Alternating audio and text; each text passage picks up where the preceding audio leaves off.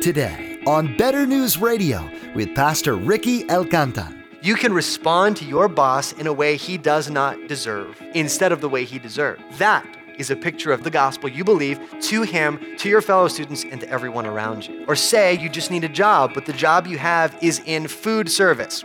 You're a waiter and you hate it. And you're planning to go to school, you're planning to get out of it. You have a job where the tips are bad, where the boss randomly reschedules you with no warning. You know what Peter would say? That is an amazing opportunity for gospel proclamation.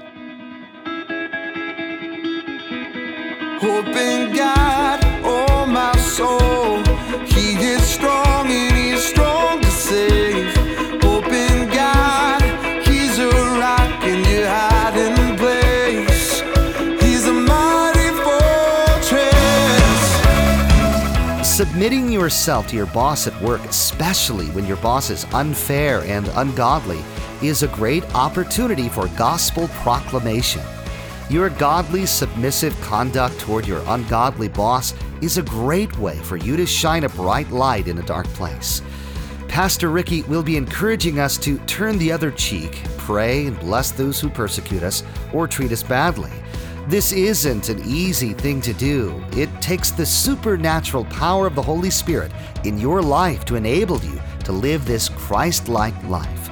Now, here's Pastor Ricky with his continuing study entitled Caught Between Authority and the Hard Place. Going to college, you have to pass this one class to get to the next round of classes or to get your degree. But the professor in your class has been unreasonable.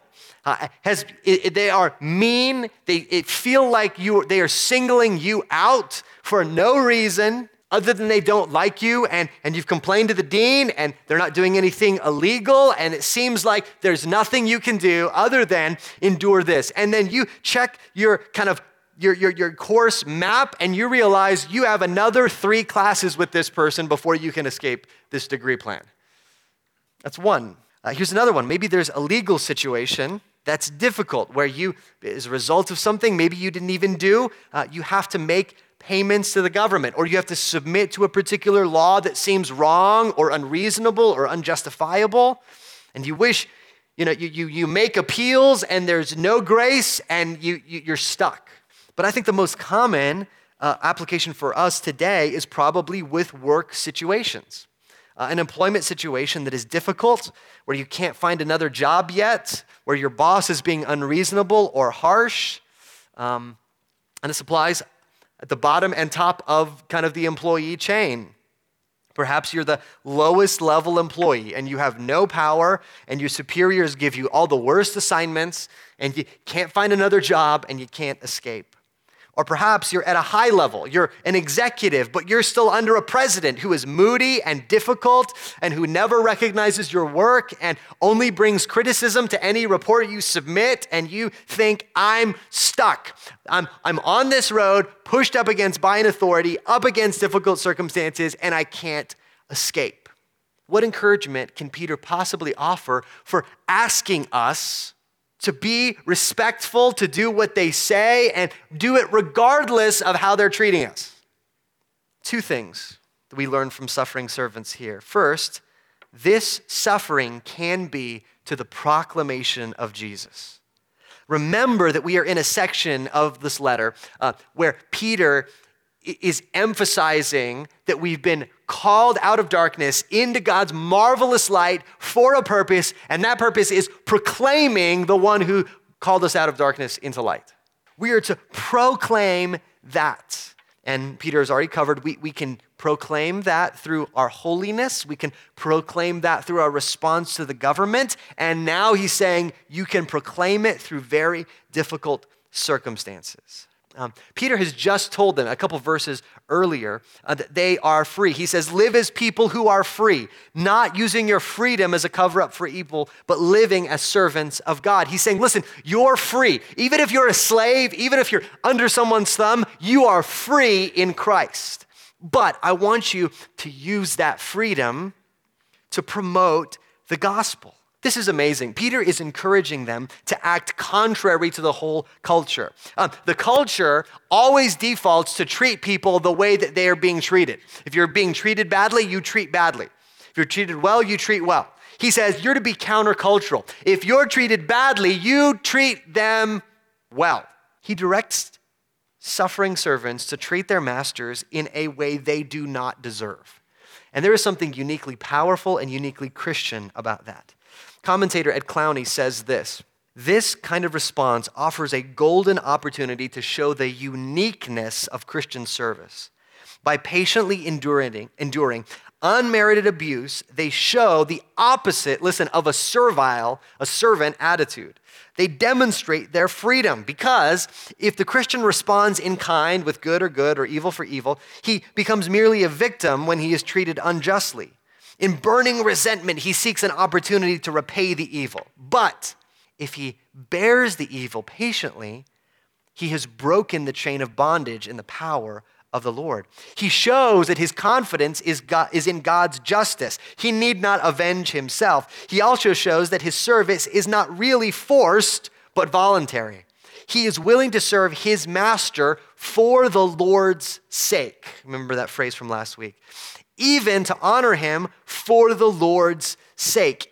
Listen, this is the big finish that I love. His master cannot enslave him, for he is Christ's slave.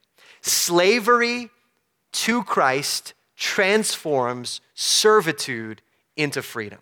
So by treating them the way that they should not be treated, with respect, with obedience, they're demonstrating the reality of how the gospel has changed their life.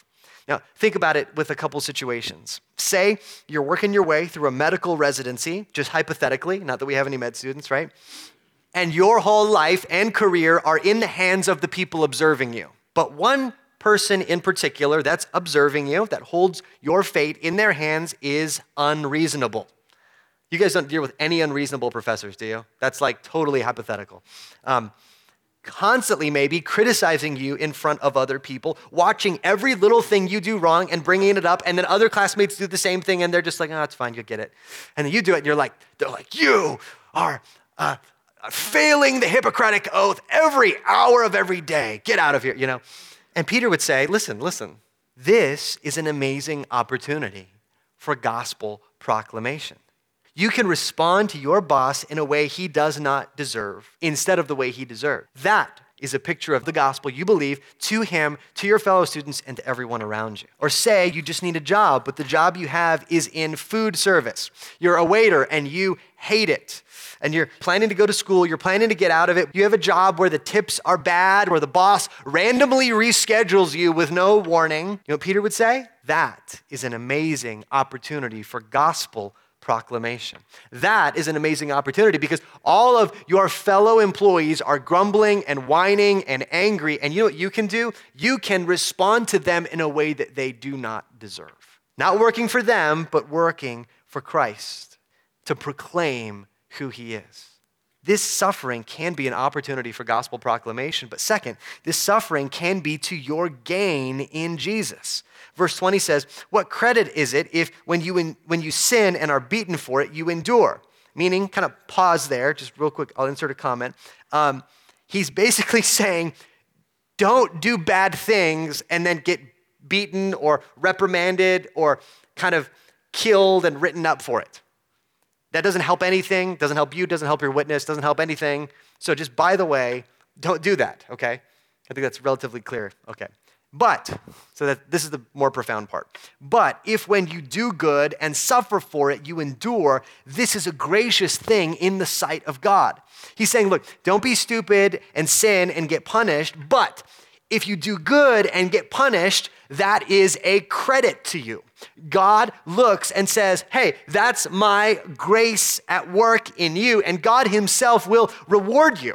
God will let no gracious deed be unrewarded in eternity. And it's amazing because it's his work in you, as we've talked about. You've been born again to a living hope. He's put his spirit inside you so you can obey. But when you obey with his help, with his spirit inside you, when you obey, which is really just cooperating with the work of the Spirit, when that happens, the Lord sees it and goes, you know what? I'll take that on my tab. You know, you don't get some tips left by a table that was mean the whole time. You know who's picking up the tab for that? God. That's what Peter is saying, that God sees every small, unseen act of respect or act of obedience, and he himself is keeping track of it. It's not as though nobody sees or nobody cares. God sees it. God takes note. And God is saying he himself will repay you. This suffering can be to your eternal gain. I think that's a pretty good deal. So you lose $100 in tips. You lose out on the specialty that you were trying to get in your profession that would have been a higher earning profession, kind of a higher earning specialty. You know who's picking up the tab for that? Who will pay you in eternity? Jesus. And if any of us given the opportunity to say, listen, I'll give you $10 now or $100,000 in 10 years, I think we'd all go, I can live without the $10. I'll take the $100,000. God goes one better and says, friend, anything unrepaid here, anything unseen here, in eternity, for eternity, I'll repay you. That is a credit for you. That is a gracious thing in the sight of God. So, what do we learn from suffering servants in general? Well, suffering servants receive both a charge and encouragement here. They are to respond with humble respect and hard work, regardless of who your boss is or who that authority is. But with that charge comes encouragement that Jesus himself is your boss and he will repay you. So here's an application. Here's something to think about. How do you respond to the authorities in your life? And I think especially if you could zero in on work a little bit, how do you respond to your boss? And what determines how you treat them? What determines how hard you work?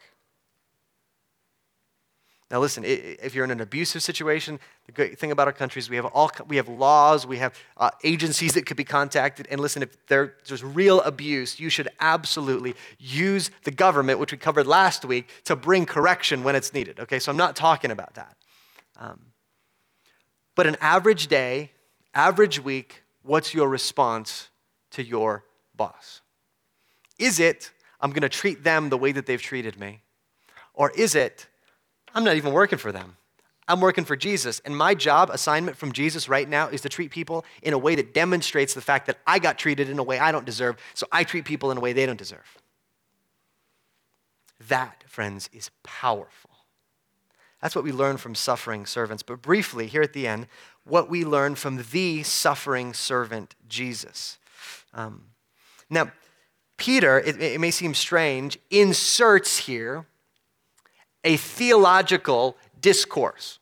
So he's talking to suffering servants, he's talking to people in hard circumstances, and then it seems and feels like for several verses, he just kind of goes like out into theology land, giving us a bunch of facts about who Jesus is and what Jesus has done, and you can go, listen, I don't understand how that stuff helps me. I'm a servant, I'm suffering, how does this help me? Friends, theology is one of the most practical things in the world when you're suffering. Sometimes when we're suffering, we go, listen, I don't want to learn about Jesus. I don't want to learn about eternity. I don't want to learn about the character of God. I need something that'll help me now. Peter says this will help you now. And here he says a few things, and I wish I could go into more depth with each of these, but I'm just going to give you these main points. He says first that Jesus walked the road you are walking.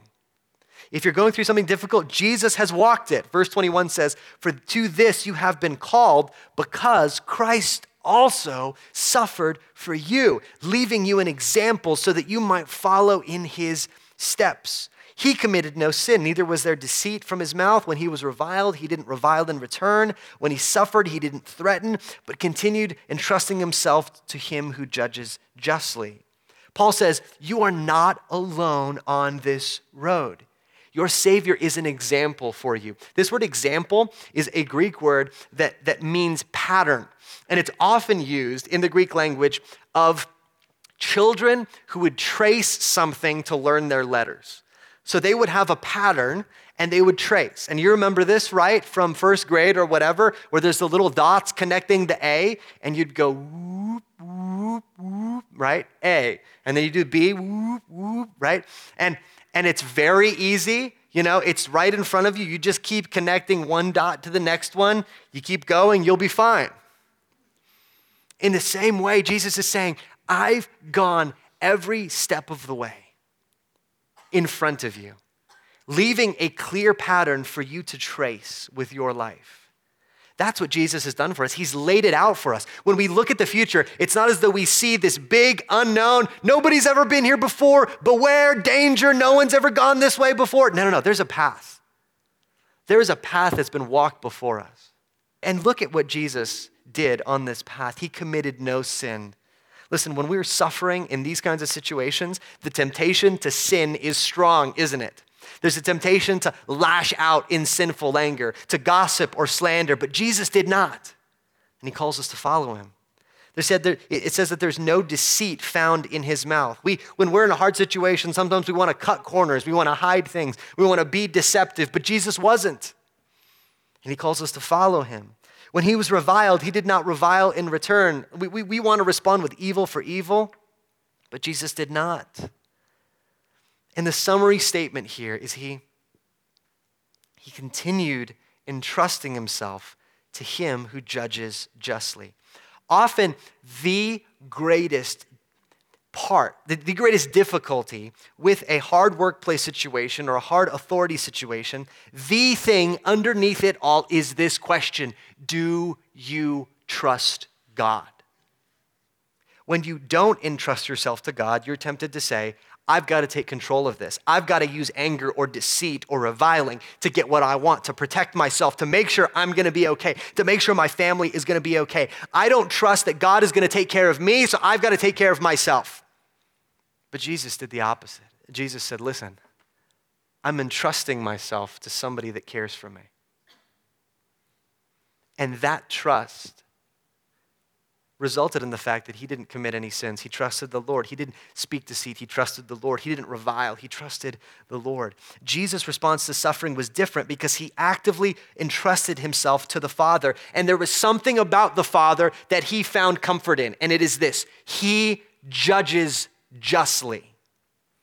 This means that no evil deed ever committed will go unpaid for. We want people to get what they deserve, and they will. God makes sure of that.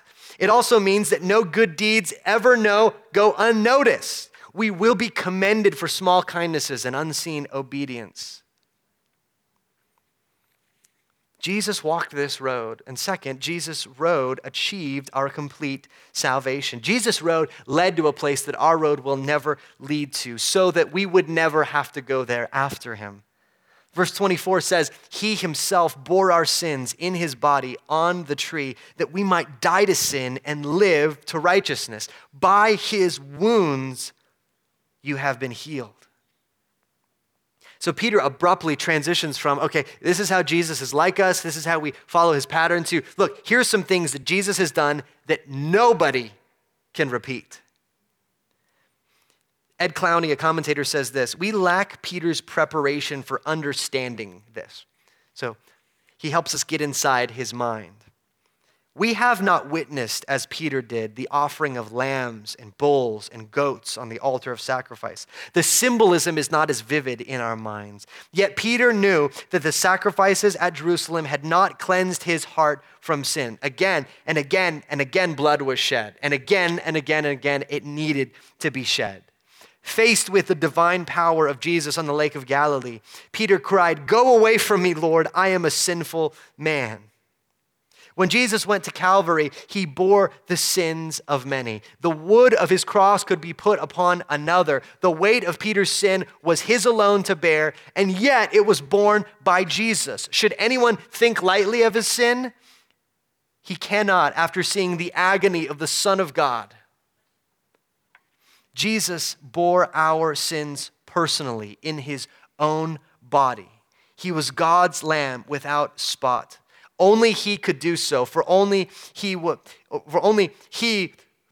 who Peter confessed him to be. No mere man, not the greatest prophet, but the Lord's anointed. And listen to this, friends, that such a price was paid by the Son who gave his life, by the Father who gave his Son, is the measure of the measureless love of God. Here's what this means. Jesus walked this road in a way that we could never walk. so that we would never have to follow it to the end. Jesus walked this road of suffering perfectly sinless, and because of that, he could be our substitute. We could not walk to the end without sin, but Jesus did. And because he did, there is a section of the road that is boarded up for us, that's marked the wrath of God that we deserved. And Jesus went there for us so that we would never have to go there. Christians, brothers and sisters, in suffering, we get long-term memory loss. Here's what I mean. All we remember is the short-term circumstances and suffering in front of us. It fills our view. It's all we can think about. But if we could remember just a little further back, when we ask the question, does God love us? We would see him hanging there upon the cross, bearing the wrath of God for us. And we would find comfort. And friend, if you're here and you're suffering and you're not a Christian, your thoughts are probably consumed with whatever the big thing is in your life. But friend, there's an even bigger issue in your life. It's the eternal destiny that you find yourself on. You've been sinned against. The Bible acknowledges that. But you have also sinned. If true and perfect justice came, if the thing you're longing for, that God would come and judge everyone, if that happened, you yourself would find yourself condemned. But Jesus has made a way. He has substituted himself so that if you believe in him, your sins would go to him and his righteousness would come to you. And this is, friends, the glorious effect. Jesus shepherds us on the road. Verse 25, and this is where we'll end. It says, you were straying like sheep, but have now returned to the shepherd and overseer of your souls. Not only did Christ walk the road perfectly, not only did he substitute himself to obtain our complete salvation, he is himself with us on the road as a shepherd. Shepherds are not passive. They don't just look and watch and go, okay, here's what's happening to the sheep. They're active. They're guarding from danger. They're making sure they have water. They're walking with them along the way. They're sleeping out on the stars with them. And so it is with Jesus. He walks this road again with us. Let me end by saying this. There are times in our life that we feel like suffering servants. But there is someone that's gone the road ahead of us. The suffering servant has walked our road for our salvation and is with us still. So, what's the application? The application is use that suffering to proclaim him. Hope in God, oh my soul. He is strong and he is strong to save. Hope in God, he's a rock in your hiding place. He's a mighty fortress. Hope is something that many people have little of, and yet we clamor for the latest this or that, believing that our longing for hope will be fulfilled. Pastor Ricky will be teaching through the book of 1 Peter here on Better News Radio. We'll learn that hope is something that is beyond this world, and that our lives will become holy once we hope in the eternal. For more information, email us at radio@betternewsradio.com. Sometimes it is just easier to call. Our phone number is 915-562-7100. We'll be happy to help you. Again, that number to call is 915-562-7100. You can learn more about Better News Radio, Cross of Grace Church, and Pastor Ricky at our website, betternewsradio.com. All of Pastor Ricky's messages through the Bible are available to listen to or download for free at betternewsradio.com. That's betternewsradio.com. You'll also find contact information, driving directions to the church, and details about activities and upcoming events on our website. We also encourage you to follow the Better News Radio Twitter feed at Cross of Grace EP, where Ricky tweets additional thoughts about the messages you hear on Better News Radio. Or connect with us on Facebook at Cross of Grace EP. Well, that's all the time we have for today. From all of the production team here at Better News Radio, we want to say thank you for tuning in, and please make plans to join us again for the next edition of Better News Radio.